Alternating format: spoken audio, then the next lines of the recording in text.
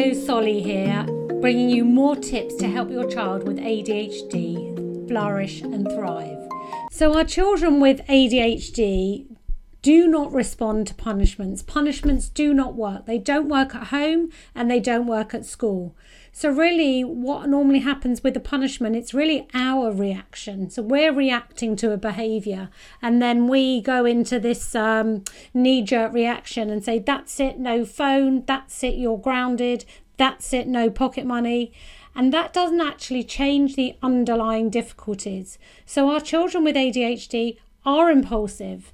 They may be insensitive to other people's feelings. They may have some social difficulties. They may take things too far and not know when to stop. So we need to help them with those difficulties. We cannot punish those difficulties out of them.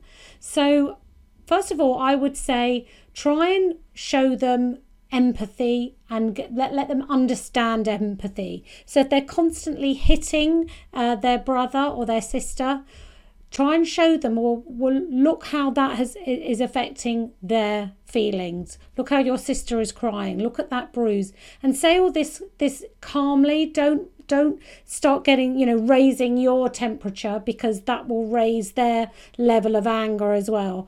But just, try and teach them about feelings and how to be empathetic and how their behaviour is affecting other people.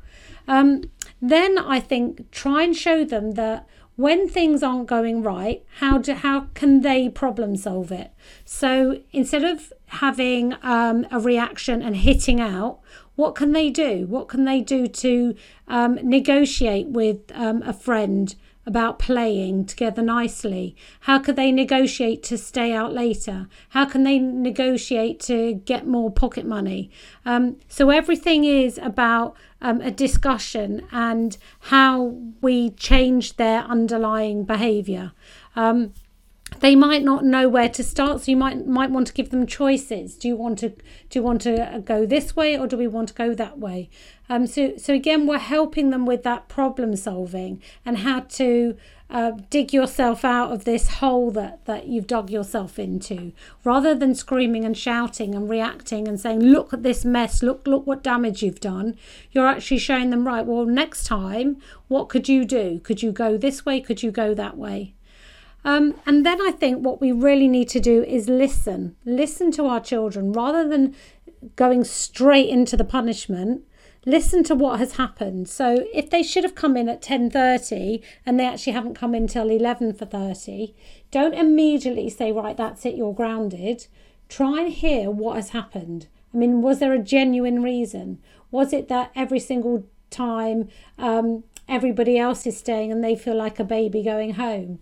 So is there something you can do? Again, show them that, well, let's negotiate, let's collaborate, let's meet in the middle.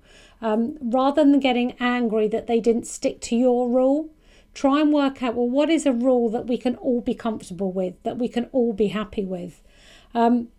Again, if there's an argument and they're fighting with their siblings, instead of just running in and defending the younger sibling and saying, you should know better, you're the older brother, all that does is damage their self-esteem and think, well, I hate my younger brother even more because he gets mum on his side all the time. Work out what has gone on here. Is it something that you need to teach your child? Well, how can you share? How can you take turns? Ask them for their ideas. Right, you both want to wear the red jacket, so what can you do about it? So ask them to come up with their ideas, because they've got great ideas. We just need to listen to our children, give them the power. Just by giving them the power and the opportunity to share their ideas, it's not going to diminish your power over them or your control. You are still the parent, but it doesn't mean you can't listen to them. You can't hear what their ideas are. And finally, there are some situations which do call for consequences. So if they've broken anything or damaged anything or really hurt somebody, there has to be consequences. But again, this shouldn't be a surprise. You shouldn't say, right, you've bit your sister, that's it, you're grounded for a month, or there's no TV all week, because all that will happen is then there's heightened arguments, heightened rows, and more damage to your relationship, and more feeling from them of guilt and sadness and anger. So all things should be discussed beforehand, that if anything breaks, it has to be replaced. So you have to work out how you're going to find that money. You're going to have to do extra chores. These ideas must come from your child.